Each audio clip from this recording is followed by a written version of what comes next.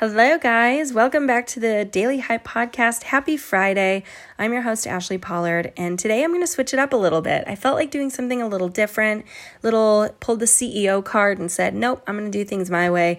And today, this Friday, I'm going to do an AMA, an Ask Me Anything. The reason for this is because I asked my audience, you guys, my community on Instagram, what are some business tips that you're really needing, right? And I got over 50 really phenomenal questions. And to me, if I'm going to answer one a week in my business episodes, I'm not going to get through those questions until next year.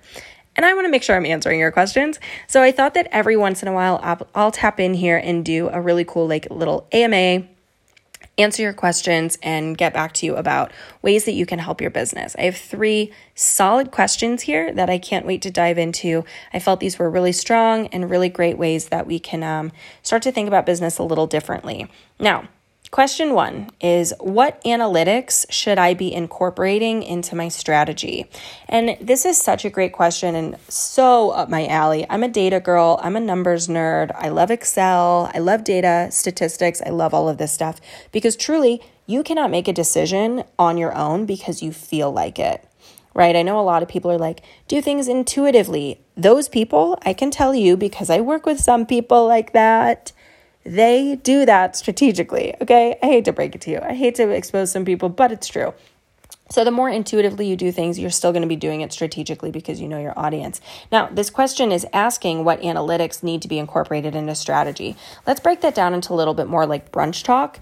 The question here really is like, what information do I need to be considering in my business? So let's go through. I put together 3 really good examples of different pieces of information that you could be gathering so that you can use this in your business moving forward. The first one is try to calculate the percentage of change you get with a client. So for instance, if you're working in a quote unquote data, field in some capacity, let's say you're a social media manager, what is the follower count? What is the average like count?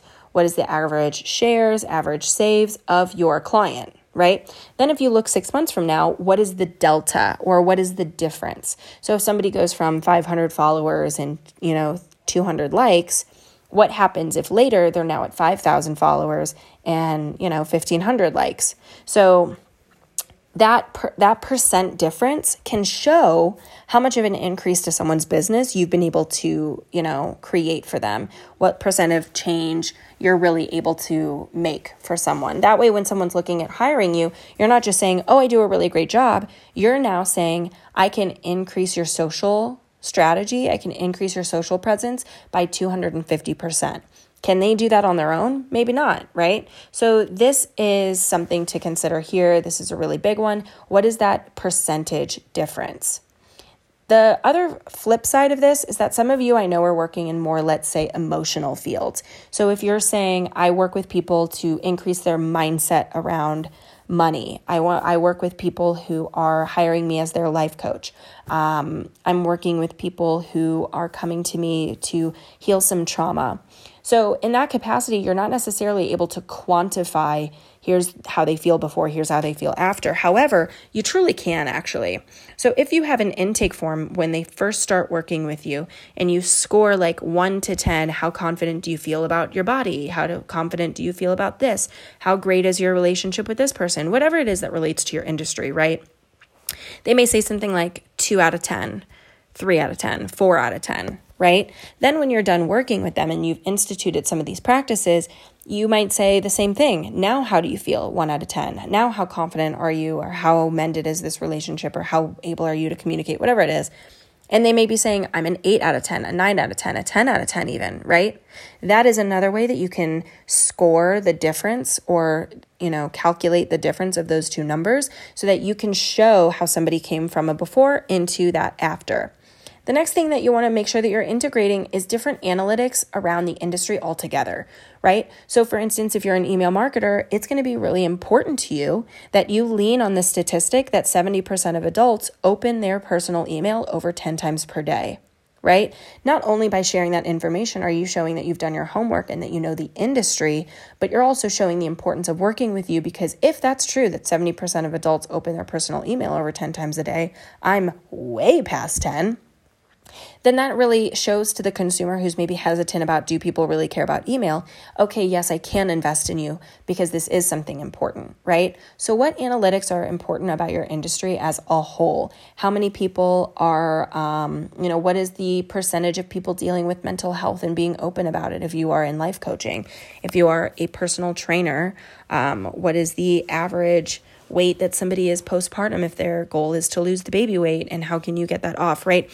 I'm throwing random analytics out there. In my business, I would probably be saying things like using a system in your business can optimize your performance by X%. Having an onboarding clients can retain a client by having X, Y, and Z. So using those analytics around your industry as a whole will help show you as an authority, but also prove why working with you is so important.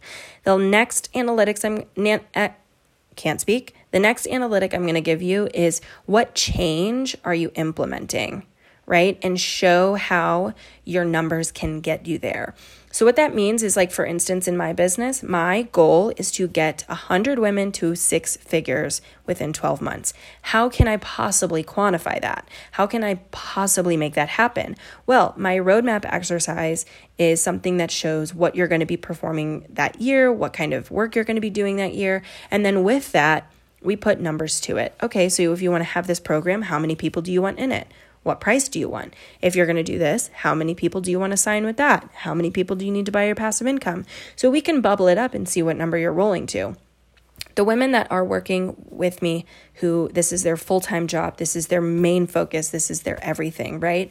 My goal is that we can do this exercise to either raise their prices, to lower their costs, or to work with more people so that they do hit that 6-figure mark. Already, I've done this roadmap exercise with 25 people, and it is April 2nd.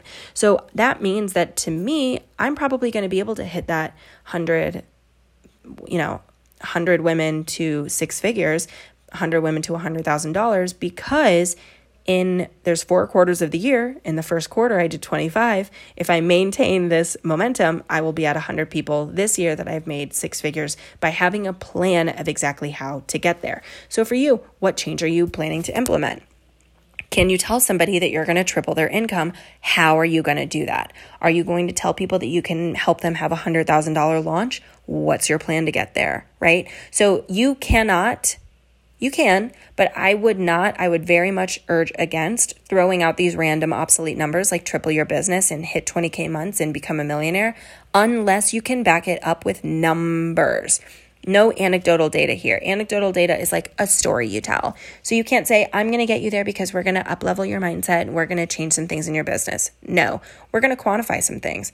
So I want to make sure that you have a diverse product suite of less than $100 objects. I want to make sure that your prices are competitive. I want to make sure that X, Y, and Z. You have to show the process, because if not, you're going to look like a scammy kind of person, and you don't even have proof that you can do it, right?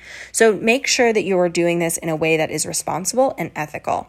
So those 3 things are what I would recommend if you're looking for more analytics, more information to fuse into your strategy or into your business. Again, what those are is show the percent change, use analytics for your industry as a whole, and show what kind of maximum change you're able to create for them and the steps to get there.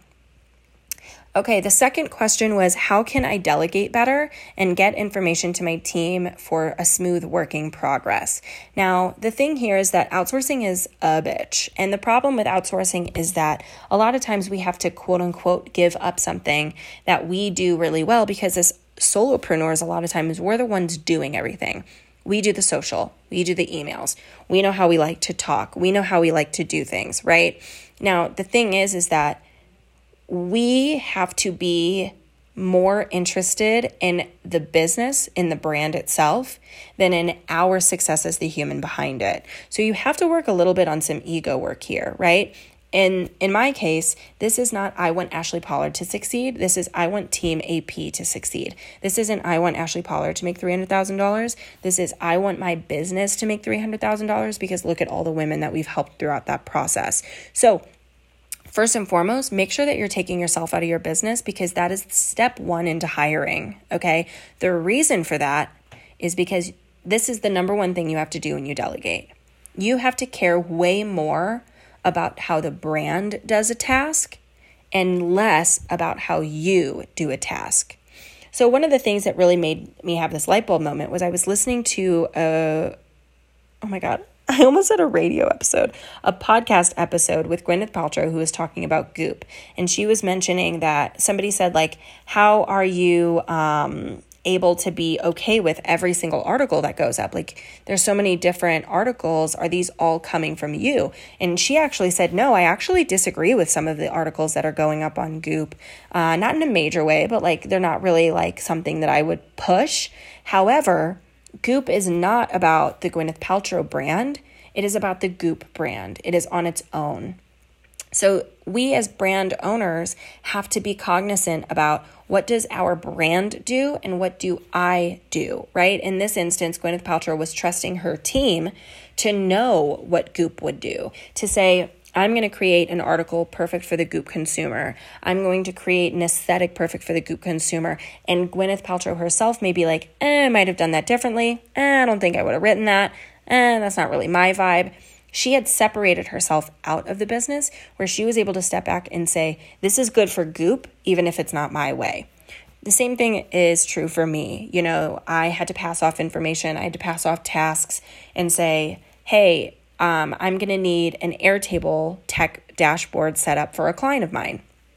Now, here's the thing. Was it done the way I would have done it?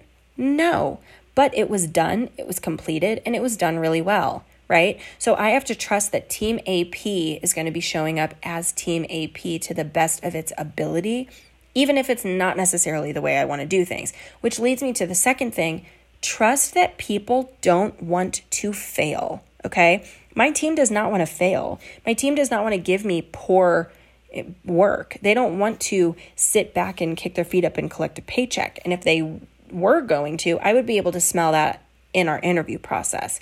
So I did have to learn the hard way. I did actually have one person join the team, learn how I did branding, quit, and then start offering a branding service. So I have learned this the hard way, but now I really, really vet the candidates of people who want to work with me because I want to make sure that they actually care about being a hardworking person. I don't want somebody who just wants to chitter chatter all day and be best friends with everybody on Slack. I want someone who's going to be working hard and really caring more about other women than we care about our own success. So I know now when I hire people that I can trust them to do things the way that I would be doing things because my goal is not do this exactly the way I would do it. My goal is help our clients. And that is the mindset shift that I had to take. Here's the thing that you can do also, and this is the second point about how to delegate a little bit better, is to incentivize growth. So when people come into the company with me, they don't get a super high position. They don't get all the perks. They don't get all of these really great different advantages, okay? I have perks offered on a basis of how long you've been with me. I have perks based on I will raise your pay after a certain amount of time being with me. And I also will start you with some sort of quote unquote lower level title so that if you stay with me for 3 months, you're going to get paid more. Your title is going to change and you're going to be getting better perks. For instance, some of the perks that we offer throughout the process, if you stay with me for 3 to 6 months, I'd have to remember exactly which one it is. I think it's 3 months. If you stay with me for 3 months, you now get a 50% commission on anything that you want to refer to me. So for instance, if somebody wants to refer people to Square One Accelerator, if someone wants to refer people to something that I sell in the shop, in my passive income suite, then my team would get 50% of that. I cannot speak. I'm getting ahead of myself. If they refer sales to either my passive income or Square One Accelerator, can't speak again, they would get 50% of that total price. So for instance, if someone refers people to Square One Accelerator for $1,500, that person just made $750. So that's one perk that we put in place. A really, really, really accelerated way to make more money while also, encouraging people to be within the Team AP brand. I have no problem giving 50% of that commission because that is somebody that I didn't have to work to go find. That's an audience I didn't have access to. So that's one perk that we put in place. Another perk we put in place is that if you're with us for a year, then you get 1% of the, how do I word this? 1% of the revenue after we hit our goal. So for instance, those of us who have been with me for a year, when we get to 350,000, every dollar we make out of that, they make 1%. So that means that if we make 500, which is 500 minus 350, $150,000 difference, right? Oh my God, that is so wild that I even just said that. Then they would make times 0.01. $1,500 per person. So they have the opportunity for a $1,500 bonus if we hit our goal. Now, even better is that if we actually do hit 500,000, they get 2%, which means that they get about like a $5,000 bonus. So that is if you have been with me for, I think it's 6 months to a year. Outside of that, if you've been with me longer, you get a brand new free website with our website designer who actually charges $8,000. So there's all these different perks about working with me so that you want to stay with me longer. And not only do you want to stay with me longer, you're going to want to make sure that your work is up to par so that we don't see a need to dismiss our contract with you, right? So that is something that I would also say, like, incentivize growth. Start them at like a lower base salary or a lower base hourly price. Go a little bit lower than what they are just to test them out for 3 months, and then give them a better role, give them a better price, give them more opportunities for perks, and then rev share with them down the line if they've been with you for a year, for 6 months, and you think that they're going to stay with you for a while, those kinds of things.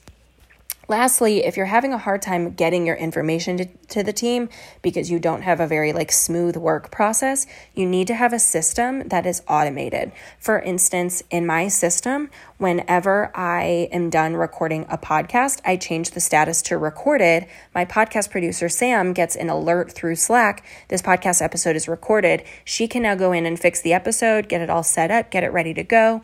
And then when it's finalized, she selects finalize, and I get an alert that everything is ready to go. I don't now have to micromanage her. I don't have to ask what the status is. I don't even have to ask if it's done because I'm going to know it's done when I get an alert.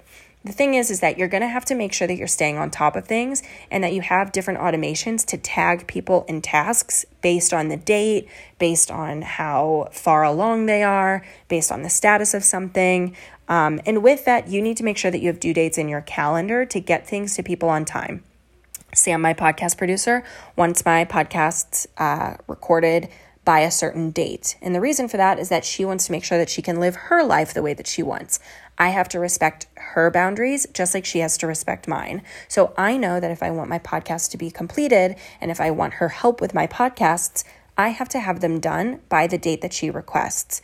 Also, you need to give them a little bit of power to say, you don't have to do this thing if I don't get it done, or you still have to pay them even if you don't get it done. So for instance, if I don't get this done for Sam, then I have to go in the back end and I have to set everything up, but I'm required to pay her for the time that I'm doing it because that is time that I'm taking from her, right? It's not fair to her for her to rely on a certain amount of hours that she's going to be getting from me, aka money that she's going to be getting from me, if I'm slacking on the job and then taking over her job. That's not fair to anyone. So keep yourself in place by saying, I'm going to have to pay you regardless. I better get it done because either you're going to do it or I'm going to do it. And this way it saves you money and it gets them involved. So that is my tips for how to delegate and get a smooth process for your team.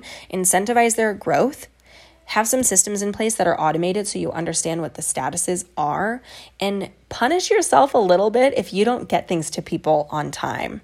And just to recap, be really clear about the fact that this is not you doing the work and they have to break into your head and understand the exact way that you do business. Understand that this is somebody coming on who's going to act on behalf of the brand and not on behalf of you as a person. It relinquishes some control and allows them to step in with their take, with their eyes on things, with their version of something. Both things can be good, but you're giving somebody else the opportunity to take it from their lens. Okay, so the last question was, do you have any tips on effectively time batching or batching out different work tasks? I time batch everything as much as possible. I batch my Instagram posts. I batch my content creation as far as my course creation, and I batch my podcast episodes. Now, The reason for this is because it truly saves an astronomical amount of time. If I were to sit down and record even a 5-minute episode and then go through, write the show notes, schedule it, make sure it's set up, create the graphics, all of that would probably take an hour. However, if I sit down and spend 2 to 3 hours on a Saturday, I can get probably 50 different episodes done, and I'm not going through the full process. There's so much data to prove that a full process beginning to end is so time consuming because you're switching your mind back and forth and back and forth and back and forth. It's way easier for me to just stay in the Anchor app and record, and then open up the Anchor website later and copy and paste my show notes, right? So just know that time batching is the biggest benefit to your business. You need time, you need to batch more. So what are some of my tips for that? 1, be really flexible, but get it done when you need to. So what does this mean? This means that for me, I know that Sam wants podcasts by a specific Saturday. So that means that I have time to get it to her. I also know that I like to do a lot at one time. So I can say, all right, at some point in time, I'm going to have to dedicate 4 hours to podcasts. I'm going to dedicate 4 hours to podcasts, 4 hours to podcasts. Typically, when I put time in my calendar to record podcasts, I don't want to. I don't know why. I don't know if there's some resistance. I don't know if it's because I'm a rebel at heart and I don't like people telling me what to do, even myself. But when I see that I have to record 4 podcasts, I don't want to do it. However, there can be times during my week or during my month where I will say, you know what? I told myself that I was going to spend 4 hours today on my website, but I'm really feeling my podcast, so I'm just going to do it. And then I show up in such a better place, right? I'm showing up enthusiastic. I have really good energy. I'm ready for it. So that is where I say, like, be flexible, get it done when you're like really, really vibing with it. But get it done. You know, you can't slack on it forever. So if you have a due date and if you're slacking on something and you're not getting something done because you quote unquote don't feel like doing it, that's not good enough, friend. Okay. You got to get it done at some point, even if you don't want to do it. The next one is, I guess this is technically the same thing. Okay, so the next thing that I want to talk about is the fact that sometimes your task batching is not correct. So for instance, I can't task batch by saying, I want to create all my social media graphics. No, that won't work. I can't task batch by saying, I want to record all my podcasts. Nope, that doesn't work. What does work is me saying, okay, today I'm going to write out every single podcast episode topic that I want to do for the next 2 months. I'm going to write all of them down, and maybe I'll even write some bullet points so that I know exactly what I want to talk about. And then whenever I go to record, that will be all task batched. Okay. I'll spend maybe 2 hours doing that. Then when I go down to record, I don't have to conceptualize what am I talking about. I don't have to come up with the bullet points of what are the different, what is the word I'm looking for? Topics or points that I want to go through, right? For instance, I'm sitting here recording what are my business tips from the AMA, and I put all of this in Airtable. I wrote out the 3 questions and the 3 answers, and today I'm showing up to just record it. I'm going through the list, and I already wrote this out. I already finished that for myself. Today I'm just in recording mode. I don't have to conceptualize or anything like that, right? So that's something to think about. And then the next thing is that if you're doing this with social or Instagram posts or something like that, you don't want to sorry, I got distracted. You don't want to say, I want to create all my Instagram posts for one day. It's the same thing. Map out exactly what you want to post on Instagram. Is there a helpful helpful carousel you want to do? Are there reels you want to do? Is there an IG live you want to do? Like, what are the different topics of information that you want to talk about in the first place? Map those out in some sort of a calendar, what you're posting when, and then sit down and create templates. Social media templates are the quickest way to work well on social while keeping really strong branding. That way, you don't have to come up with a new social media caption every single time you post. You don't have, not caption, like image or graphic. You don't have to do any of those things. What you can do is, for instance, I have carousel templates, I have quote templates, I have podcast templates. So depending on what I'm talking about, I just change the words and change the picture. So make those in advance so that whenever it does come time for you to create the graphics, after you've spent a separate day writing out all of your topics, then you can create all the graphics at one point in time and schedule them in some sort of scheduling platform like Later or Planoly or Instagram Creator Studio. The third one, after they're scheduled, this might sound backwards, but after they're scheduled, I like to go in and write all the captions. The reason for that is because I think it's a little bit more important for me to see like the order things are going to go. So for me, I want to see kind of the order of every single post, and then I can start to conceptualize how much information do I want to go into here? What do I want to talk about? So that is how I batch. What topics do I want? Great, done. That day is done. Then another day I'll sit down, create all the graphics, and then finally I'll create all the captions. Then all of my task batching is done for my social.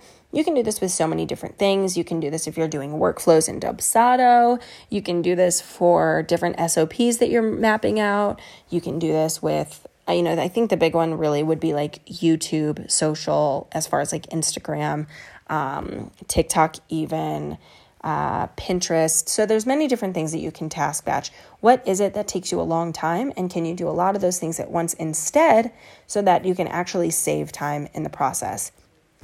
Welcome to April, guys. It is Q2. Thank you for kicking this off with me. We are ready for a new quarter, a new month, and next week we are relaunching the website, new services, new freebies, new podcast things. So there's a lot of really exciting things coming your way, and I can't wait to tell you more about it. And I will talk to you later.